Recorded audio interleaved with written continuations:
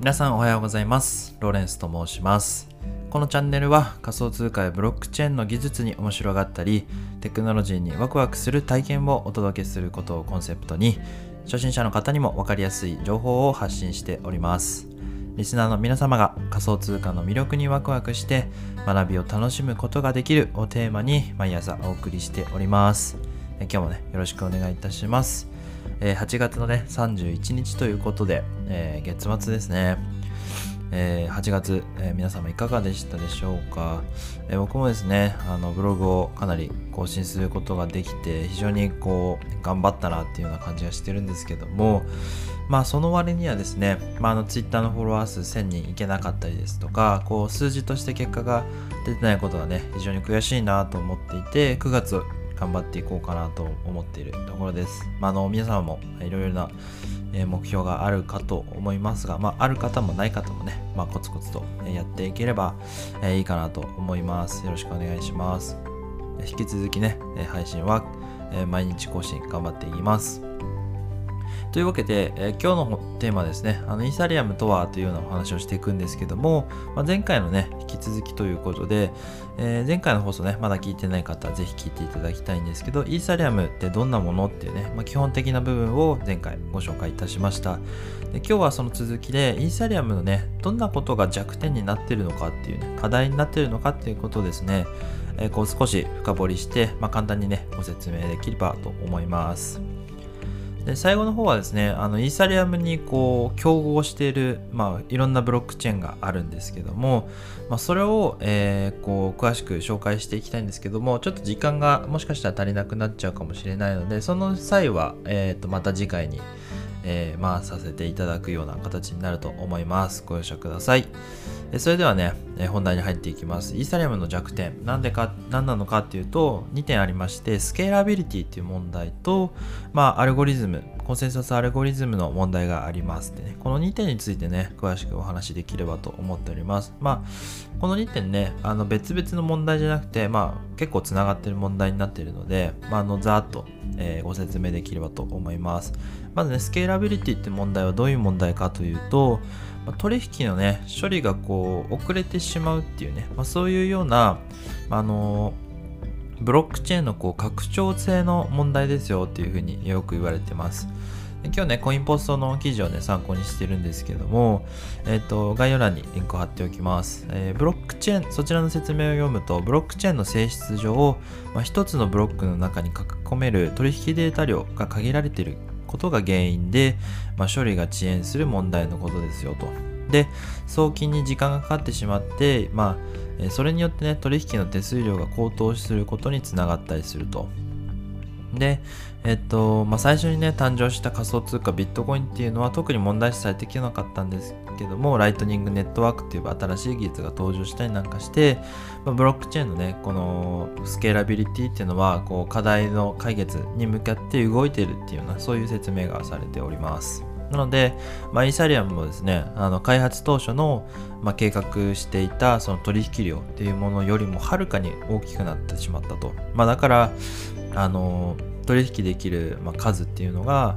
制限されてしまって、それによってガス代が上がっちゃうってね。その理屈については、簡単に言うと、取引できるブロックにガス代を多く払えば優先して入れてもらえるんですね。だからみんな俺の取引入れてくれよってことでガス代をどんどん高くしていって、自分のを優先的に処理してもらいたいとね、みんな思うんですよね。だからどんどん基準が上がっていってしまって、ガス代が高くなってしまうというような状況です。で、アルゴリズムのね、問題の方に入っていこうと思うんですけども、これ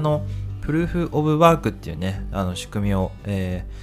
今イーサリアムは採用していて、要は、みんなで競い合って、誰か一人がイ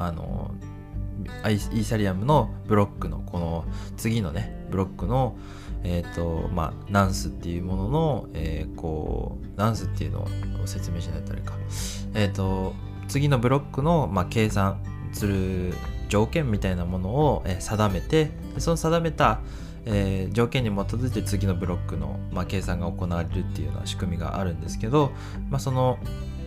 ブロックを最終的に保存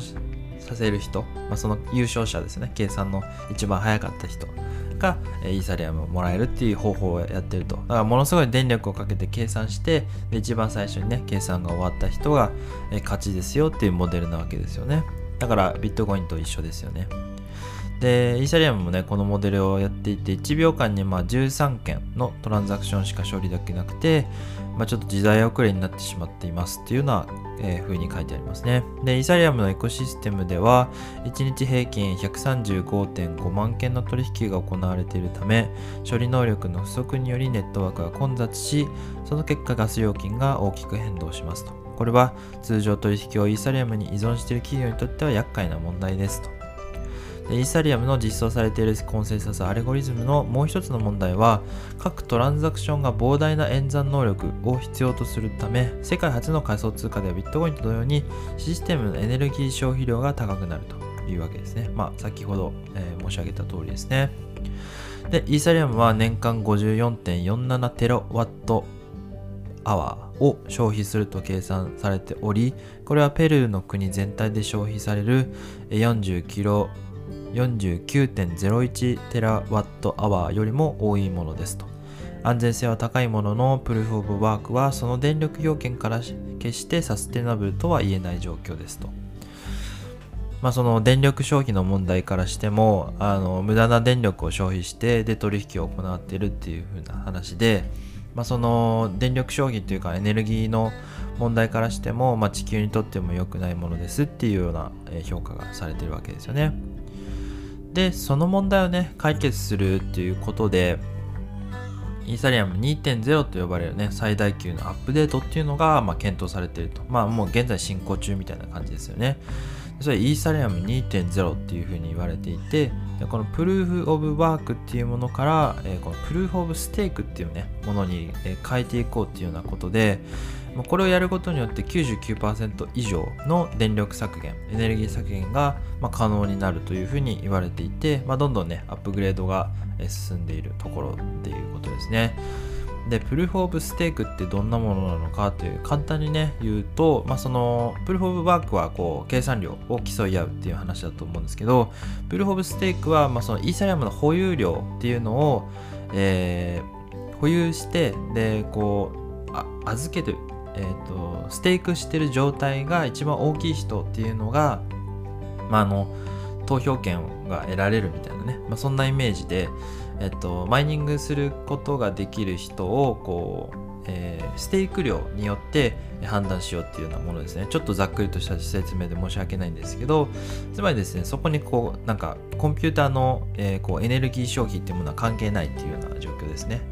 イーサリアムをいっぱい持ってる人が、そのアルゴリズムの認証作業に、こう影響力を持つことができるっていうね。それもそれで問題はあったりとかして、その大きな要はクジラっていうふうに言われている大きな保有している人たちの、こうなんて自由にこうコンセンサスアルゴリズムをこういじれてしまうんじゃないかみたいな、ものもあったりなんかして、ちょっとね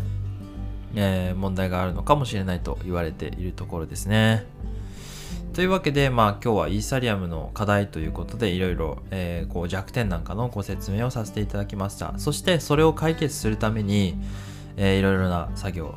こうアップグレードが検討されているということですね。で、冒頭にも申し上げたんですけども、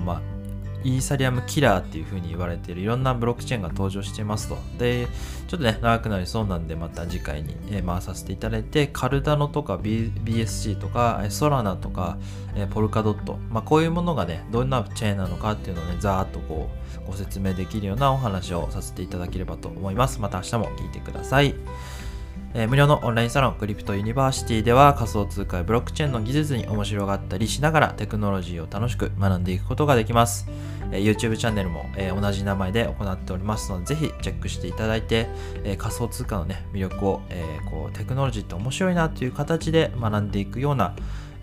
コンテンツになっております。ぜひよろしくお願いいたします。それでは素敵な一日をお過ごしください。ライフタイムデジタライズローレンスでした。ではまたバイバイ。9月も頑張っていきましょう。